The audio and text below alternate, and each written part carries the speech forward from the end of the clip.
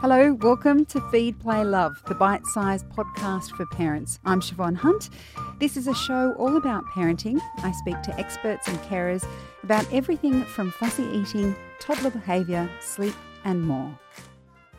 I remember very clearly my Nana had dentures. If I went to visit her early enough in the morning, I sometimes could catch a glimpse of them in the container by her bed. My grandparents on my dad's side also had dentures. It's just the way things were. But the Australian Dental Association say that those days are long past and that we all need to think of our teeth as being with us for life. And it all starts with our kids. Dr. Michaela Chinotti is a dentist and the Australian Dentist Association's health promoter. Hi, Michaela. How are you? Hi, I'm well, thank you. Thank you for having me today. It's a pleasure. Why was it so common in my grandparents' generation to have dentures? It was just a different way of dealing with teeth. If something was wrong, the teeth were removed. They were even removed, I guess, in a prophylactic manner.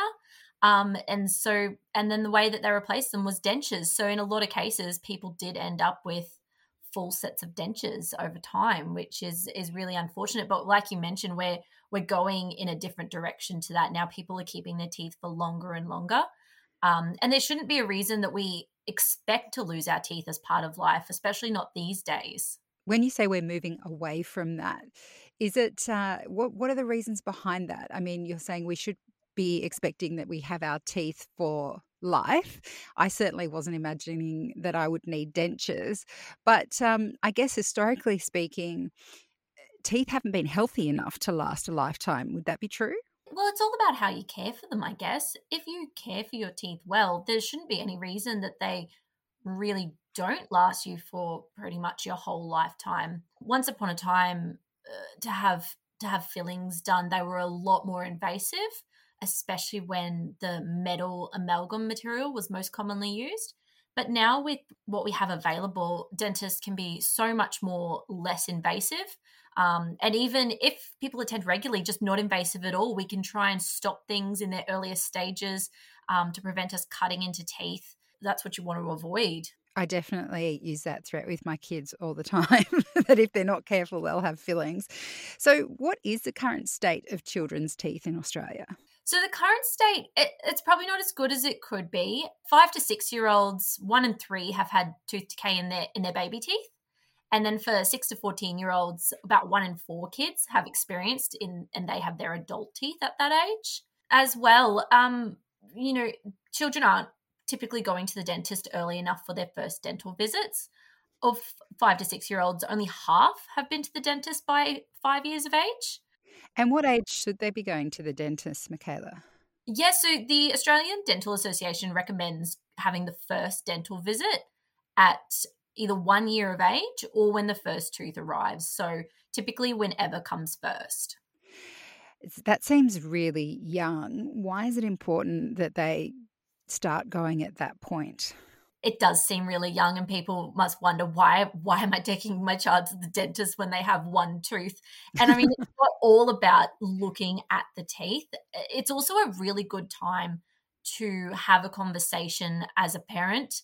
A lot of parents do say they are not given really much information at all as they are when they're pregnant or when having their first child in particular. So it's a good time to have that conversation, talking about habits, when to start brushing, what to use, foods, drinks they can discuss with you as well. Yeah, all that type of stuff. So as soon as children get their teeth in their mouth, they're at risk of getting tooth decay. There's no reason that young babies are immune to getting tooth decay. I would be horrified if either of my children's baby teeth had tooth decay in them. But obviously those teeth will come out and adult teeth will come in. Does tooth decay in baby teeth have any impact on their adult teeth? So tooth decay in baby teeth, if it's treated per se, for example, with a filling, that's not going to give any negative impact for that adult tooth that's sitting underneath developing. What you do want to do is keep those baby teeth until it is time for them to naturally fall out. That's the preferred option. If they are lost too early in life, it can impact the amount of space that's in the mouth, ready for the next tooth to come through. But saying that sometimes baby teeth that do end up with a really bad infection that's sitting above a developing adult tooth, that's not great.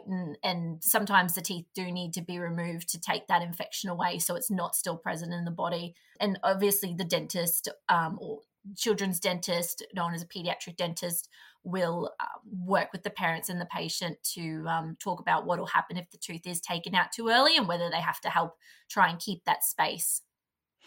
Right, that sounds horrific. So let's talk about avoiding all of that. When should you start cleaning your baby's teeth? Because as you mentioned, your child could get to one and only have one tooth. Should we be going in there with a little toothbrush, cleaning that one tooth? Sounds silly. I hear your giggle there, but yeah, pretty much. So, starting to get them used to having that in the mouth from a young age, a lot of parents will give their children a little brush that they can mouth on as they're coming up to that time of getting teeth, and then getting that little brush in there and giving that one little toothy peg in there a little clean, and then as they continue to get more. But there is no need to be using toothpaste or anything for those little babies. It's just water and a brush. And when do you start using toothpaste?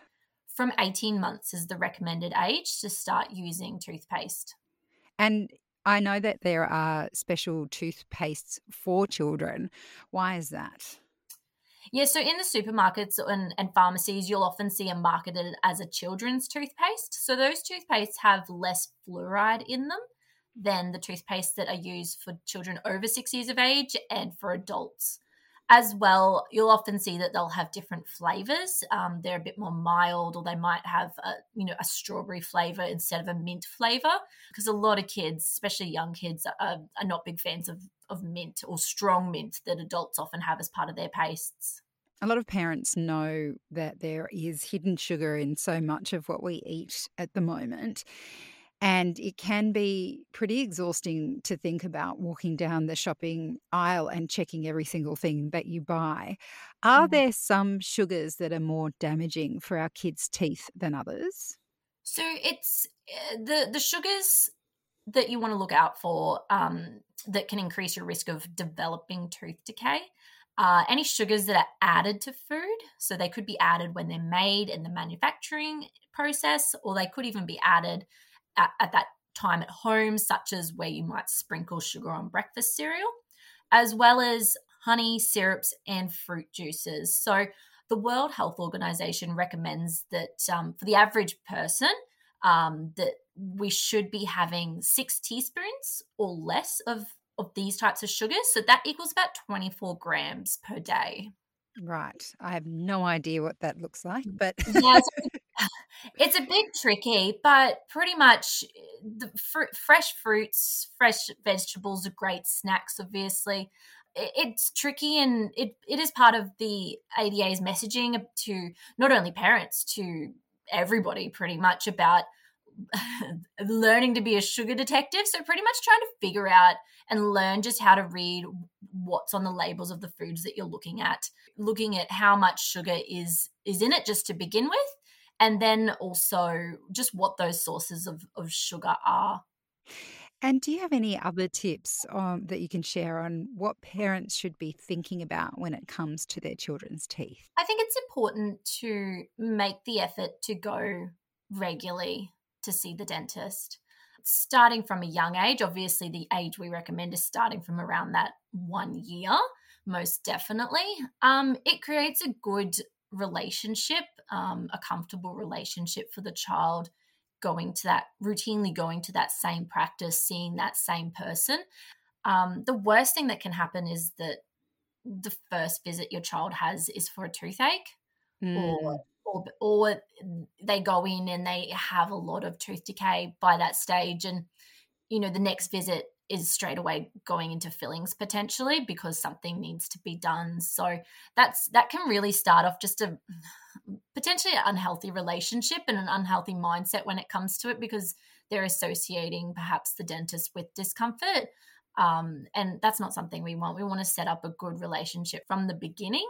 Good oral health in childhood is one of the best predictors for continuing to have good oral health in, as you move through life, especially setting up those good habits. Michaela, thank you so much for your time today. Thank you. That's dentist Dr. Michaela Canotti. Feed, Play, Love is a babyology podcast produced and presented by me, Siobhan Hunt. I'd love to hear from you, so if you'd like to get in touch, email me at feedplaylove@theparentbrand.com.au. See you next time.